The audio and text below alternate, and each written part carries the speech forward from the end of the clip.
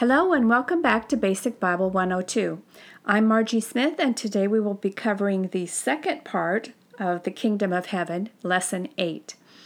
All right, this is primarily going to be in Matthew 18, 20, and 25.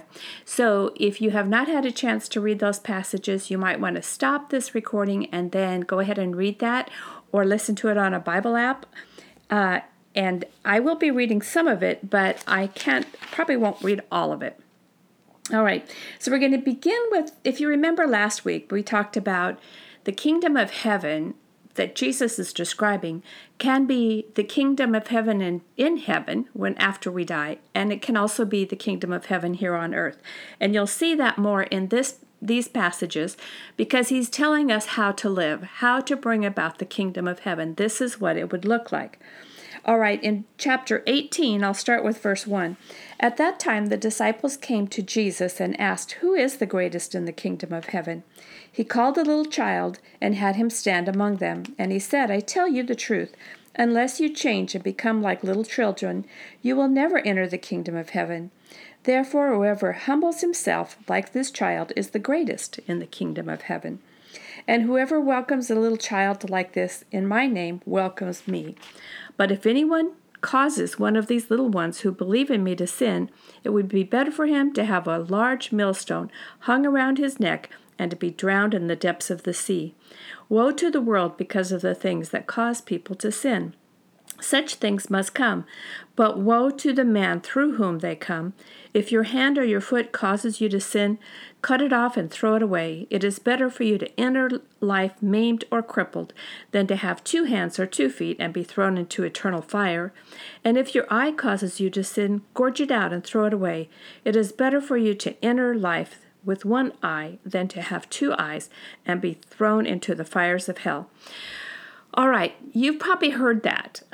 If your hand causes you to sin, if you're stealing, then you should just cut off your hand. And some people take this very literally. In fact, there is an entire theory of, nations that practice this in reality.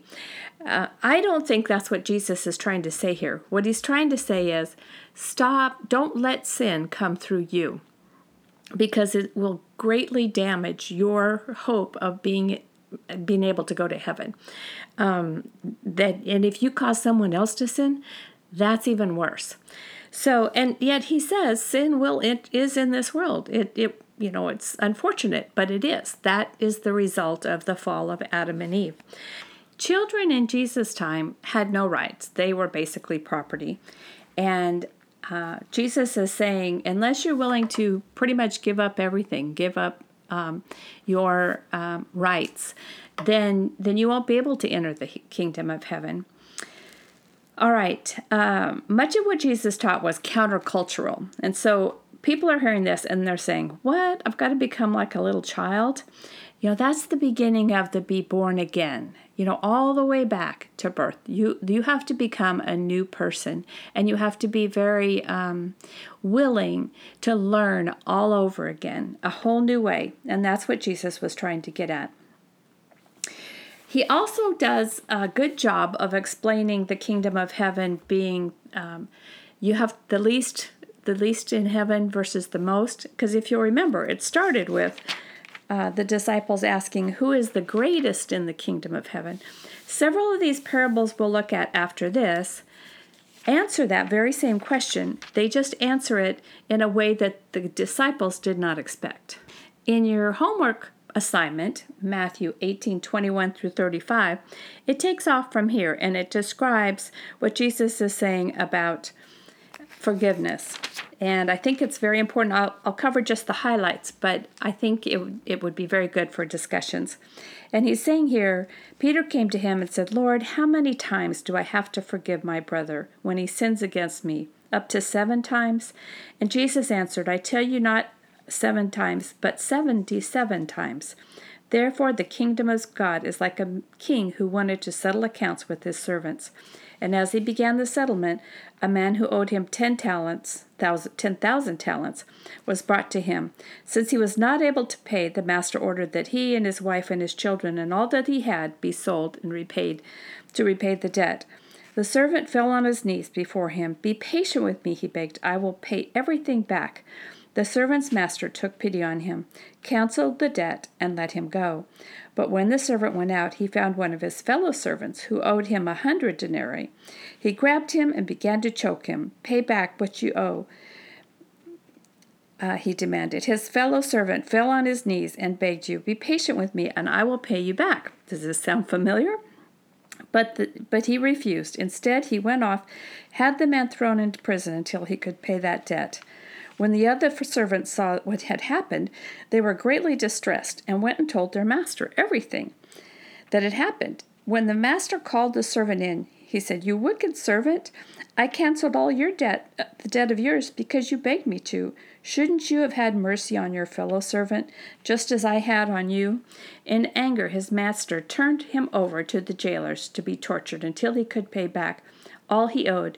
"This is how my heavenly Father will treat each of you unless you forgive your brother from your heart."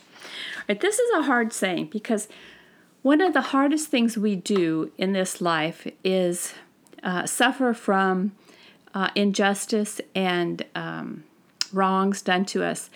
And in that process, it can make us very angry and very bitter. But Jesus is telling us, forgive. Forgive your enemies. Forgive those who owe you. Even if they don't ask for forgiveness, forgive them. And because of that, you are released and seen as worthy. Because here's the deal. We have been greatly forgiven. Our sins were greatly forgiven when Jesus died on the cross. And if we're going to reflect that to the world, we need to be just as forgiving. And I know that's a hard saying. And if you think right now, you could probably think of at least one or two people who you need to forgive. And one of the things about taking communion, when we take communion, which we'll talk about later, we are basically agreeing that we have no hard feelings towards any of our brothers or sisters. And so that Jesus made it so important that he brought it up again. If you already did the homework, great. I will let you go through the rest of the questions. The answers are online. Or if you were in a study group or discussion group, then this would be a good time for you to stop the tape and then go through that with them. But for our purposes, we're going to continue on now and move over to Matthew 20. And here is a very difficult saying as well. You know, the more you study the parables of Christ, the more you realize these are just really hard things to accept. They're countercultural. They're against our nature.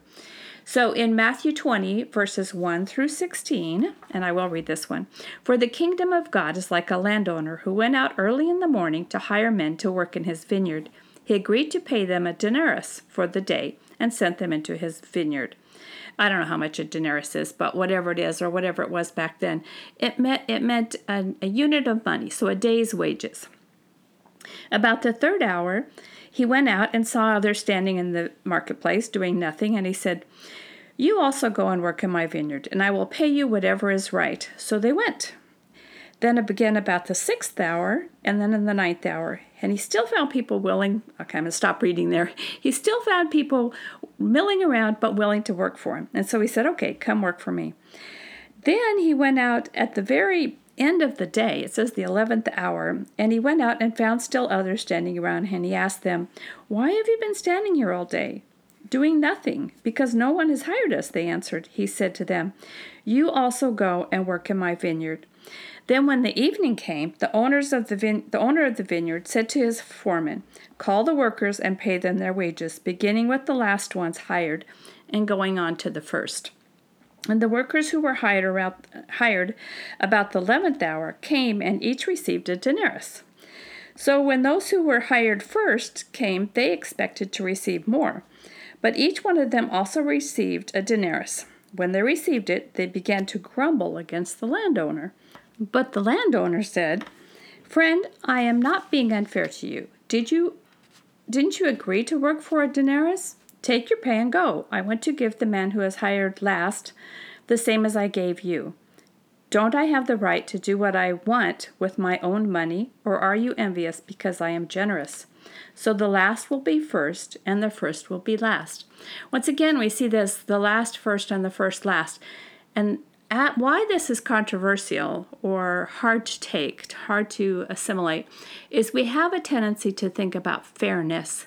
But you will find that God's idea of fairness is not the same as our idea of fairness. If it were, we would never have let anyone into the kingdom of heaven. But God is merciful, and He's merciful to the least.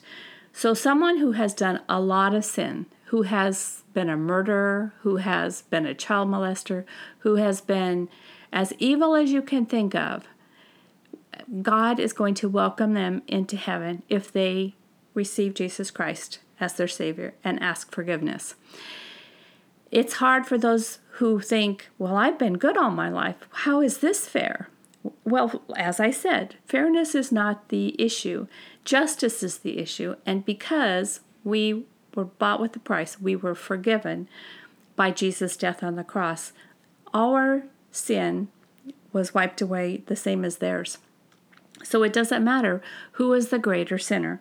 And when Jesus is saying the last will be first and the first will be last, He's reminding us that we can't weigh what someone's worth in the kingdom of heaven by how good they are, and we shouldn't.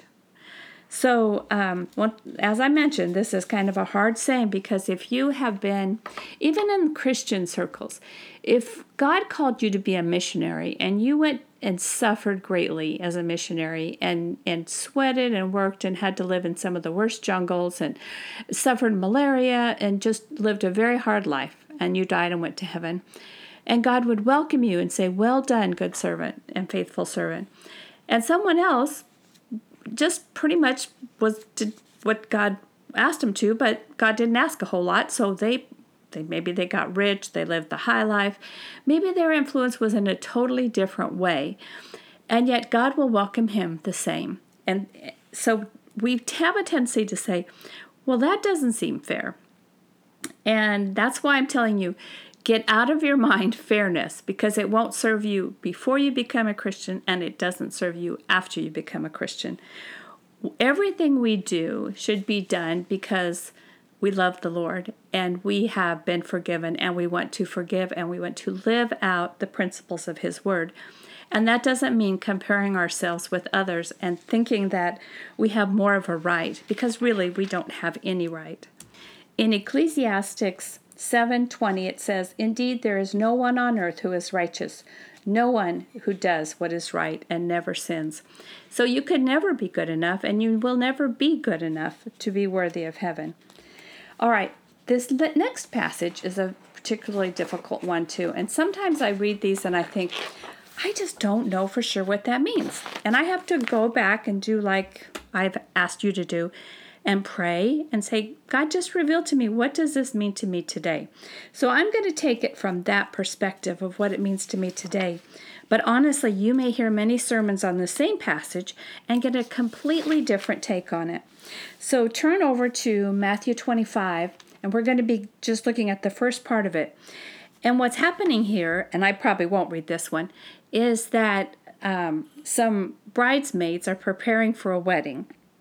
And back then, what would happen is the bridesmaids would come and stay waiting for the groom to come, and they would sit with the bride, and they would sometimes have to wait kind of a while. So they brought their lamps, and because it might go into the evening. Okay, in this case, there are 10 bridesmaids, and 5 of them bring plenty of oil and a little bit of extra, and they're prepared. 5 of them do not. They have what they consider probably enough oil in their little oil lamps. And so at the evening drags on and everyone's tired, and so the bridegroom is delayed, and sure enough, the ones who didn't bring enough oil are out of it. And here comes the bridegroom. They all say, he's coming. And they have to say, well, we have to run, go get some more oil, but we'll be right back.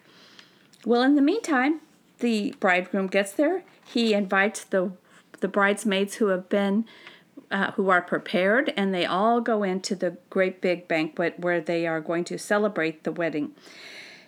But the ones who come later, the bridesmaids who were not prepared, come and start knocking on the door and say, "Wait, let us in, let us in."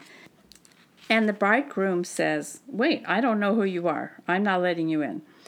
Therefore, keep watch, because you do not know the day or the hour." All right, this is a passage, from my understanding, where Jesus is going to return to the earth, and he is going to come and call his own. And when he does, some of us will be ready for his return, and we will be anxious and delighted that he's there, and some of us will not. You can also look at it as some of us who have believed in Jesus Christ and accepted that our sins have been forgiven, are ready for death at any time. And since we don't know when death will come, it could come at any time. And when it does, those who are ready will be welcomed into heaven. But those who are not, those who kept putting it off and saying, "Yeah, I'll make a decision about that down the line, some other day," who procrastinated, will run out of time. And their day will come, and they will not be let into the kingdom of heaven. Okay, after this, there is another parable. It runs right into it, and he's talking about a parable of the talents. Once again, this is a rather difficult one to grasp. What's happening here, and I won't read this one either, it says it's like a man going on a journey who called his servants and entrusted his property to them. To one he gave 5 talents of money, to another he gave 2, and to the third he gave just 1 talent. So each of them, he basically said, go off and invest it and make the most of my money. And so after a long time, the master of those servants returned to settle his account with them. And so he calls them up to him, and the first one, who received 5 talents, says, "Master, you entrusted me with 5 talents. See, I have gained 5 more." The master replied, "Well done, good and faithful servant. You have been faithful with a few things. I will put you in charge of many things. Come and share your master's happiness." The man with the 2 talents also came. "Master, you entrusted me with 2 talents. See, I have gained you 2 more. His master replied, "Well done, good and faithful servant. You have been faithful with a few things. I will put you in charge of many things. Come and share your master's happiness." When the man who had received the 1 talent came, "Master," he replied, "I knew you to be a hard man, harvesting where you did not sow and gathering where you did not scatter seed. So I was afraid and went out and hid your talent in the ground. See, here it is. Here's what belongs to you." His master replied, "You wicked, lazy servant. So you knew that I harvest where I have not sown and gather where I have not scattered seed? Well then, you should have put my money at least in the bank, so that I would get interest. Take the talent from him and give it to one of the others, to the one who has 10 talents. For everyone who has will be given more, and he will have an abundance. Whoever does not have, even what he has, will be taken away from him. And throw that worthless servant outside into the darkness, where there will be weeping and gnashing of teeth." All right, so you can see why this is just a particularly difficult passage, because we're learning about, and we'll look at this again when we cover money. But in this particular instance, let's talk about the kingdom of heaven. And what he's saying here, because that's been our theme for this part right here, what he's saying is that someone who was given 5 talents doubled it and made 10. So it could very well be that someone who was very blessed was able to turn around and create even more blessing.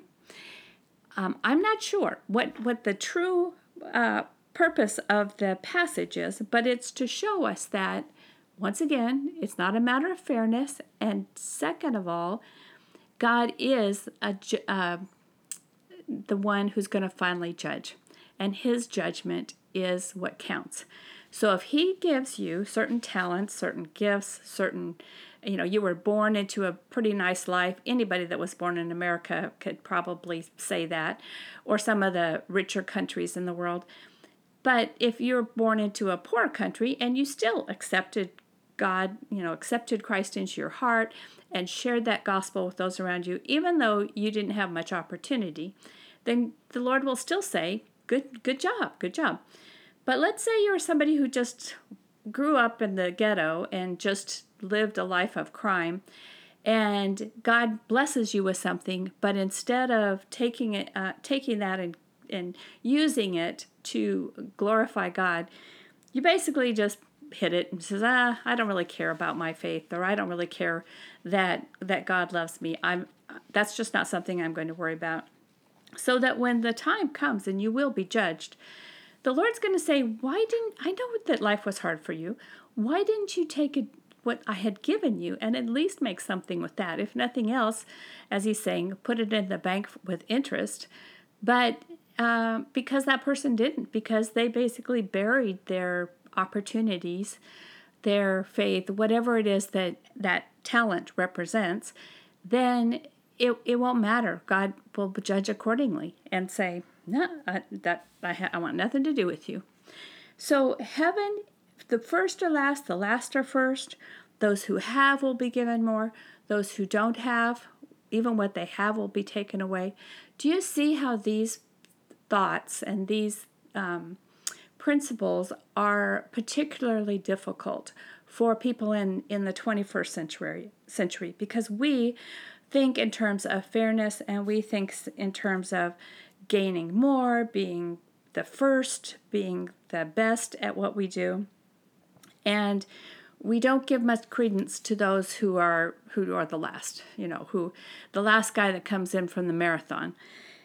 In the same way, those who are given a lot can do a lot with it, and those who aren't can make all kinds of excuses. And then we would look at it and say, well, they didn't have much. You couldn't expect a lot. But obviously, God expects a lot. Okay, one more parable that is, again, kind of difficult to take. Matthew 25, verse 31. It reads, "When the Son of Man comes in his glory and all the angels with him, he will sit on his throne in the heavenly glory, and all the nations will be gathered before him. He will separate the people one from another, as a shepherd separates the sheep from the goats. He will put the sheep on his right and the goats on his left. Then the king will say to those on his right, 'Come, you who are blessed by the Father, take your inheritance, the kingdom prepared for you since the creation of the world. For I was hungry, and you gave me something to eat. I was thirsty, and you gave me something to drink. I was a stranger, and you invited me in. I needed clothing, and you clothed me. I was sick, you looked after me. I was in prison, you came to visit me.' Then the righteous will answer him, 'Lord, when did we see you hungry and feed you, or thirsty and give you something to drink? When did we see you a stranger, invite you in, or needing clothes and clothe you? When did we see you sick or in prison and go visit you?' And the king will reply, 'I tell you the truth. Whatever you did for one of the least of these, my brothers of mine, you did for me.' Then he will say to those on his left, 'Depart from me, you who are cursed, into the eternal fire prepared for the devil and his angels. For I was hungry, and you gave me nothing to eat. I was thirsty, you gave me nothing to drink. I was a stranger, you did not invite me in. I needed clothes, you did not clothe me. I was sick and in prison, and you did not look after me.'